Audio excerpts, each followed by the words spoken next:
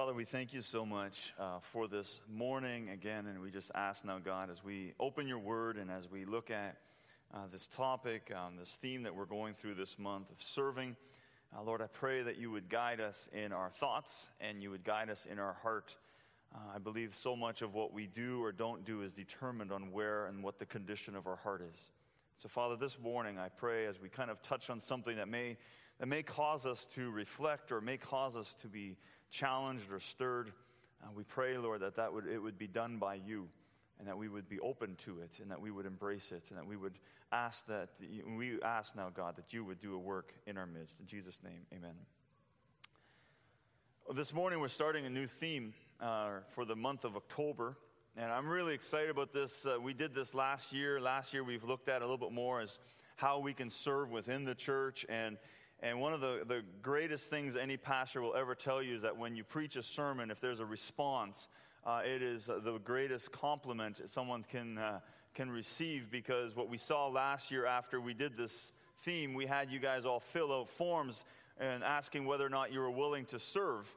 And a lot of you volunteered, and I know that there were some ministries that literally said, hey, we have this abundance of people right now that are willing to help out, and it was like this pressure is off. And one of the burdens that we sometimes put on our volunteers, especially the ones that are leading a ministry, is that they also are responsible for constantly finding volunteers. And when there's a church this size and we're scrambling to find volunteers, it doesn't feel right. And so we were really excited last year when so many of you responded. And I'm trusting and praying that in the same way you will respond again this year, not only to continuing to serve within this building and on Sundays and Wednesdays and whatever times and youth ministries and all those different things that we're involved in, but that your heart would also be broken and stirred to serve in our community. And I will be honest with you right off the bat, I'm going to have a hard time not being emotional this morning, because God has stirred my heart for this community. And it has brought me into a lot of conversations in a lot of places. And one of the things that I think I've shared here before is years ago, as an associate pastor in this church, it would trouble me sometimes when I would hear, would this church be missed if we closed our doors? Would our community miss this church? And my thought always was, well, if it's not, then we should do something about it.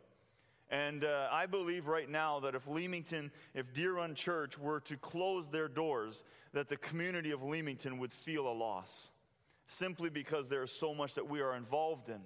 And so I want to challenge us today to open our hearts to the question of how can we serve in an area outside of this building, because there is a community here that is in need of our work and the work that we do in our love.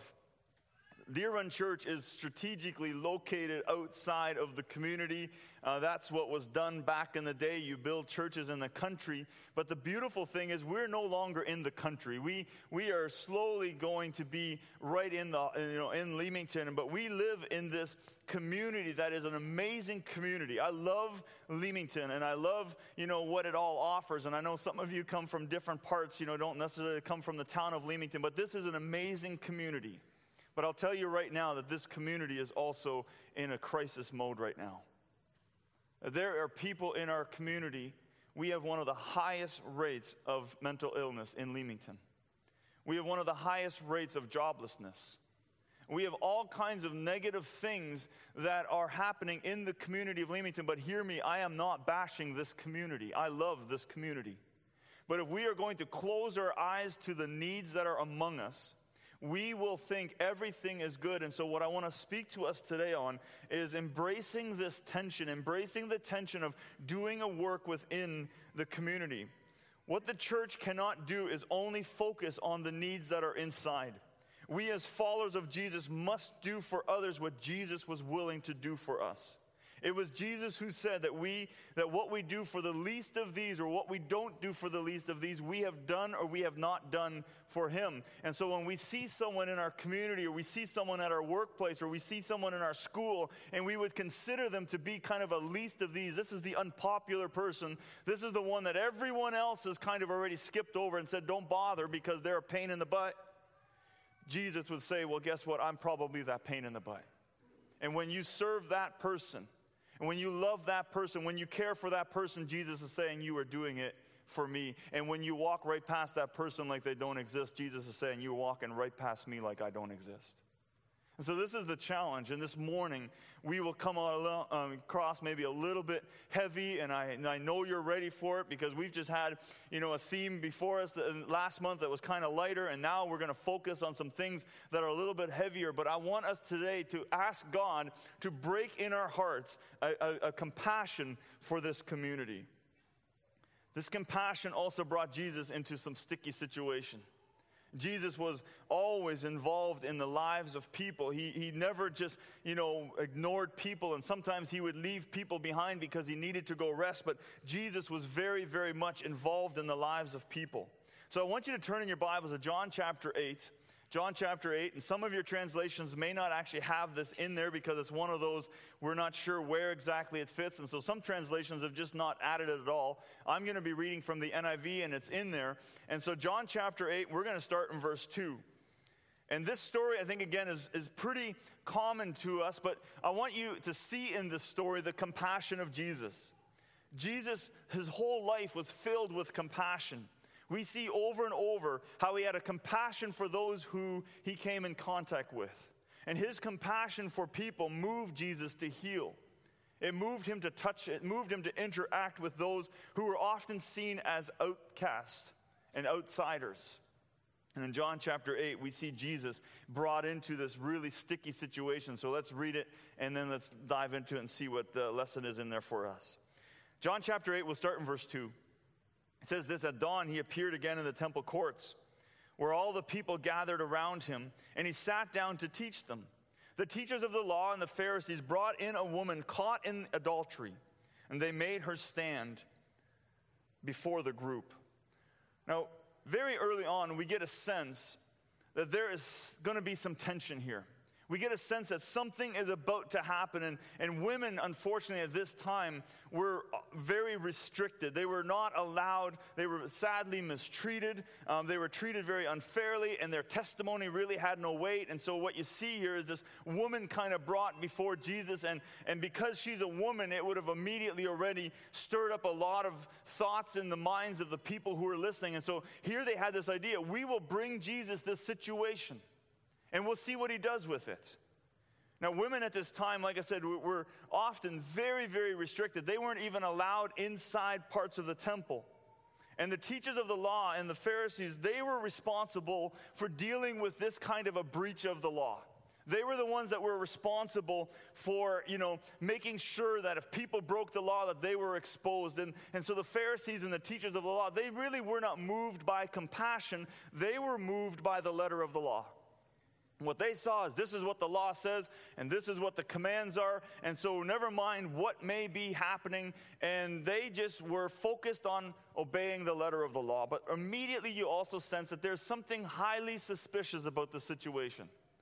For example, adultery is not something that one individual does by themselves, so clearly there was another individual involved. And so the question is, if she was caught red-handed, how was her other guilty party member allowed to escape? Or why was he not brought also before Jesus? Was he maybe more agile, and was he able to escape and leave her there? Was there even an attempt to try to capture him?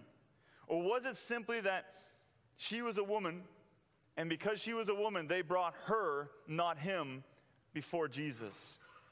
The impression we get very early on is that the accusers were probably more concerned, about trapping Jesus than about justice. They probably were far less concerned about, justice in this situation than they were about bringing this situation before Jesus in order to trap him. Let's continue reading verse 4. And they said to Jesus, "Teacher, this woman was caught in the act of adultery. In the law, Moses commanded us to stone such a woman. Now what do you say?" They were using this situation as a trap in order to have a basis for accusing him. But Jesus bent down and started to write on the ground with his fingers.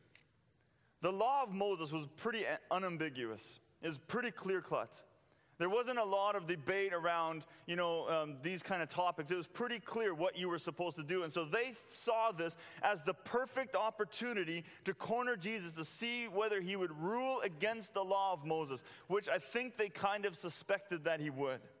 And so if Jesus would now choose to abolish the law of Moses, or say, don't worry about the law of Moses, this would be their way now of bringing this before the people and saying he doesn't even follow the law of Moses, and Jesus' popularity would have been affected.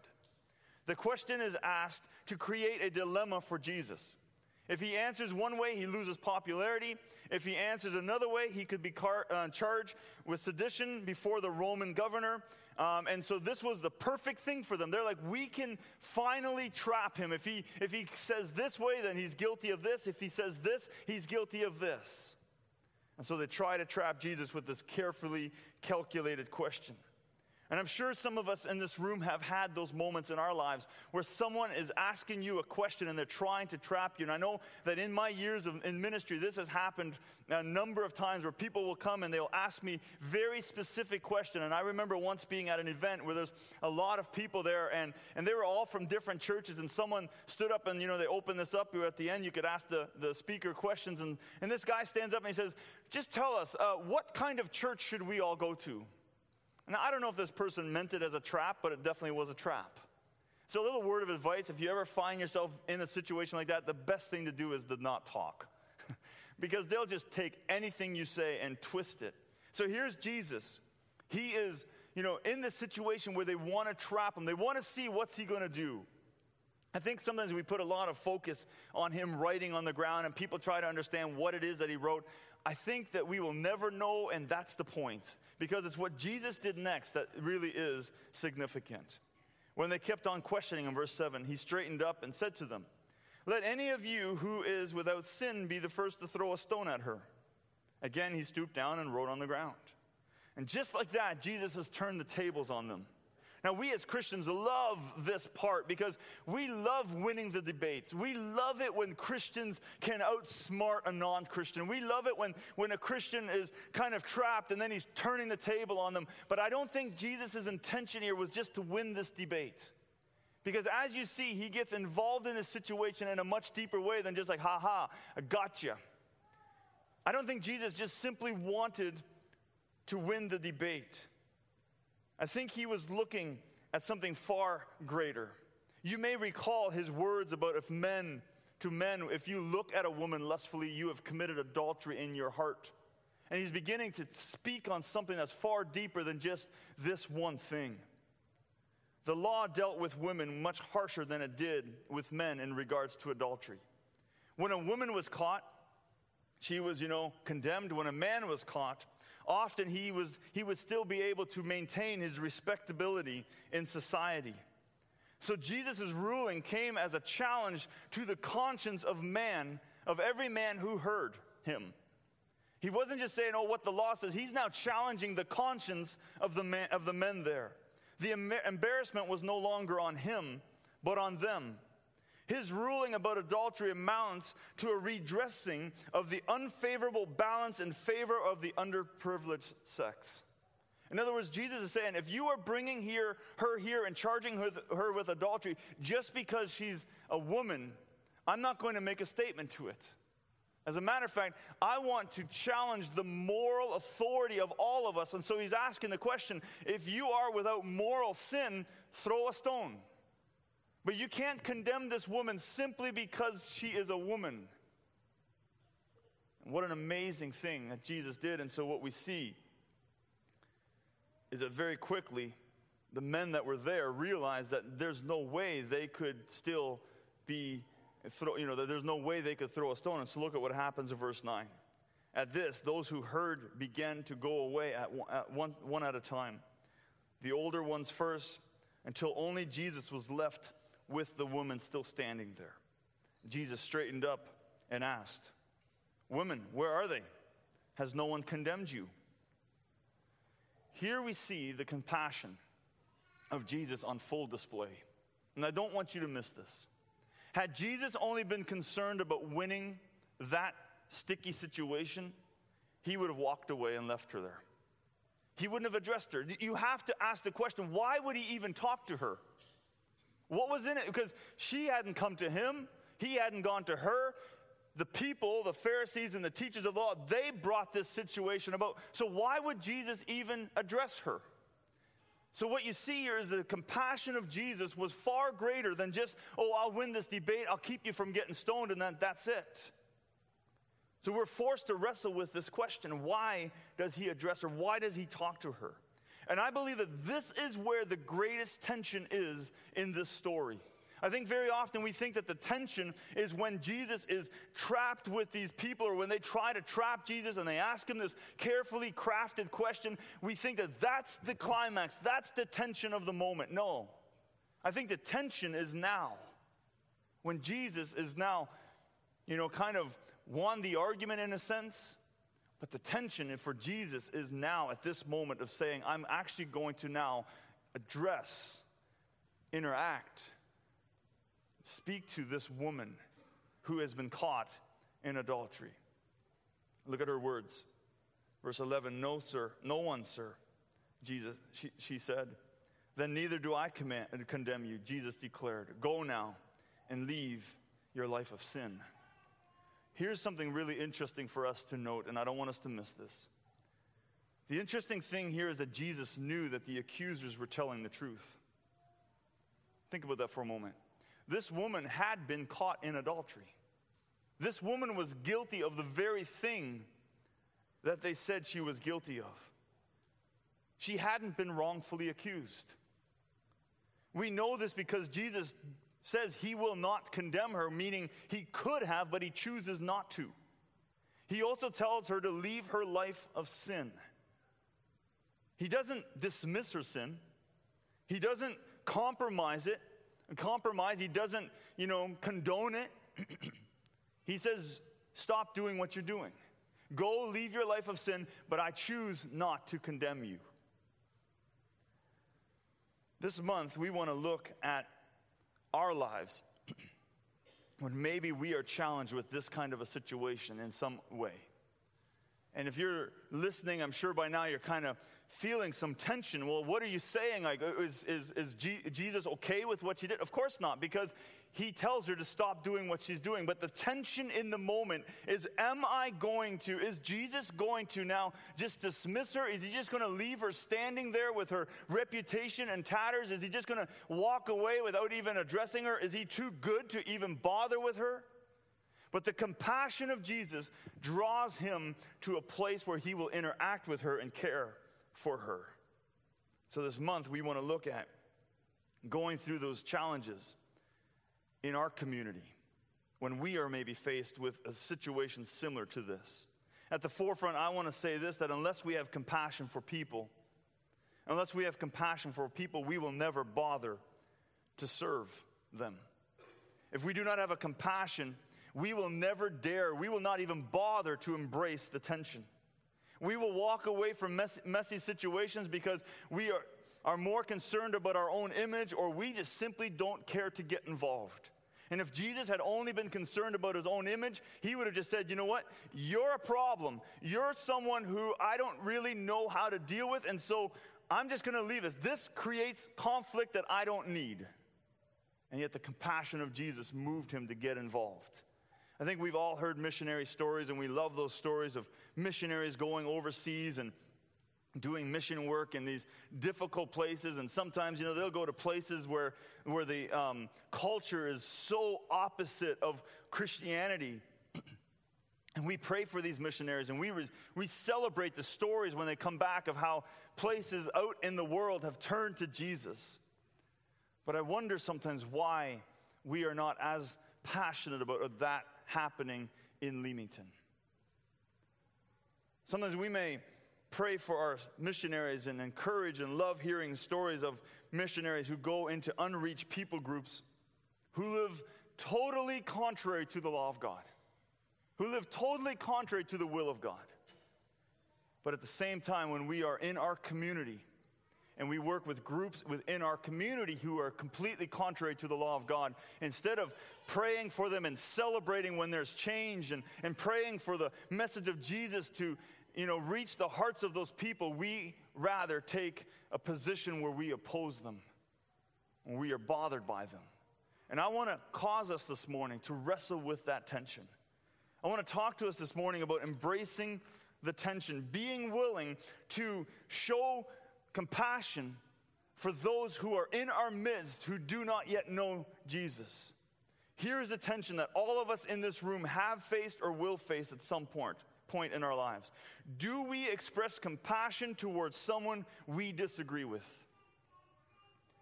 Do we show compassion when we know that the agenda of the party is opposed to us?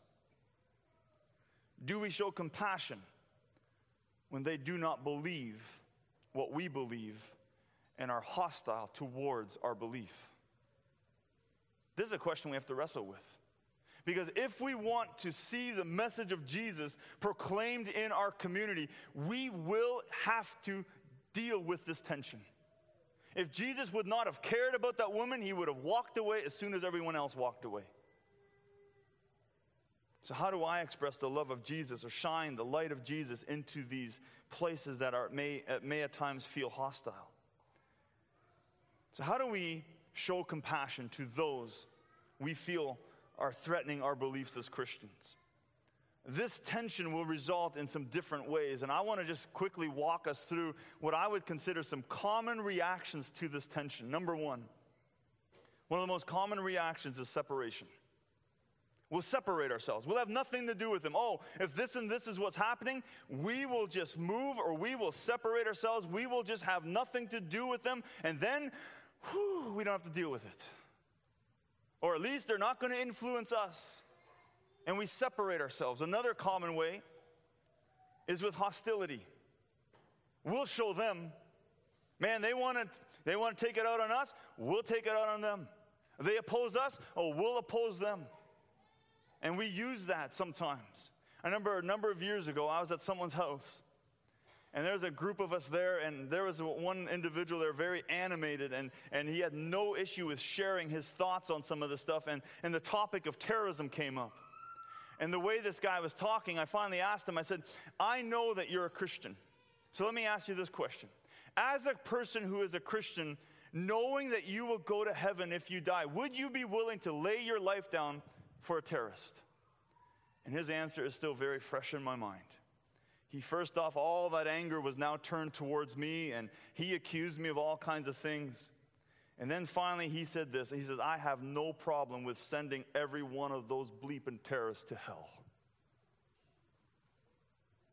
And my heart didn't quite know what to do. Because I'll tell you right now, as your pastor, I'm willing to give my life for someone who does not know Jesus. Because I know when my life is gone, I know where I will spend eternity. And when I read my Bible, I cannot see myself ever condoning someone else spending eternity in the opposite place. So be careful that our hostility does not cause us to react in a way very different than what Jesus would do. Another way that is common is with compromise. We just give in. Okay, well, fine, I don't want to deal with it, so I'll just give in. If that's what they want to teach, fine, that's what they teach. If that's what they're going to do, then fine, whatever. And we just give in. We may not be happy about it, but when we're at a parent meeting, parent-teacher meeting, we may just say, it's all good, it's all good. We go to a community meeting, we're just all good, we just compromise. At home, we may be upset, but man, in those places where we actually have a place to say, I see this differently, we don't dare ourselves. And so we just compromise. Another way that's quite common is apathy. We just don't care. We just don't care. And we tell ourselves we don't care, and we choose not to care, and we just figure, someone else will deal with this. Somebody else is going to say something, and so I don't care. Now, there may be some pros and cons to all of these, but I want to suggest to us that there is another way of embracing the tension. And this is what I want to challenge us with today, that we would embrace the tension with compassion. Compassion does not mean compromise. I have been accused of this so many times by Christians. Ike, you're compromising. Why else would you hang out with some of these people? Ike, you're compromising, or why else would you take a stronger position on some of these things? And you have not been in those meetings with me when those very groups that are opposing Christianity have sat with me and challenged me on my belief. Trust me, I am not compromising. I am not compromising my beliefs, but I will still exercise compassion. And when I get called to a community meeting where they want to know why are Mennonites this and why are Mennonites that and why do churches this and why are Christians this and shouldn't you just this and this, I have no issue with saying, no, here's what we believe. And this opposes our beliefs in Scripture. But I do not have to do it without compassion. And I want to challenge us today to embrace the tension of living in a secular society and that we would do it with compassion. Compassion does not mean compromise. Compassion does not mean giving in. Compassion cannot work if we're just hostile. Compassion does not work if we choose not to care. Jesus cared about this woman. That's why he interacted with her. Compassion brings us in close. Some of us who are so opposed to certain people have probably never interacted with one and loved them and seen how they hurt. Compassion gives us new eyes to see things that may not be otherwise seen. Compassion brings hope and healing. Compassion is willing to get messy. Jesus could have left this woman standing in that temple with no direction. He could have left her there with her reputation in shatters. So I want to challenge you and I to embrace the tension with compassion. Yes, expressing compassion will get messy, but here's what you need to remember.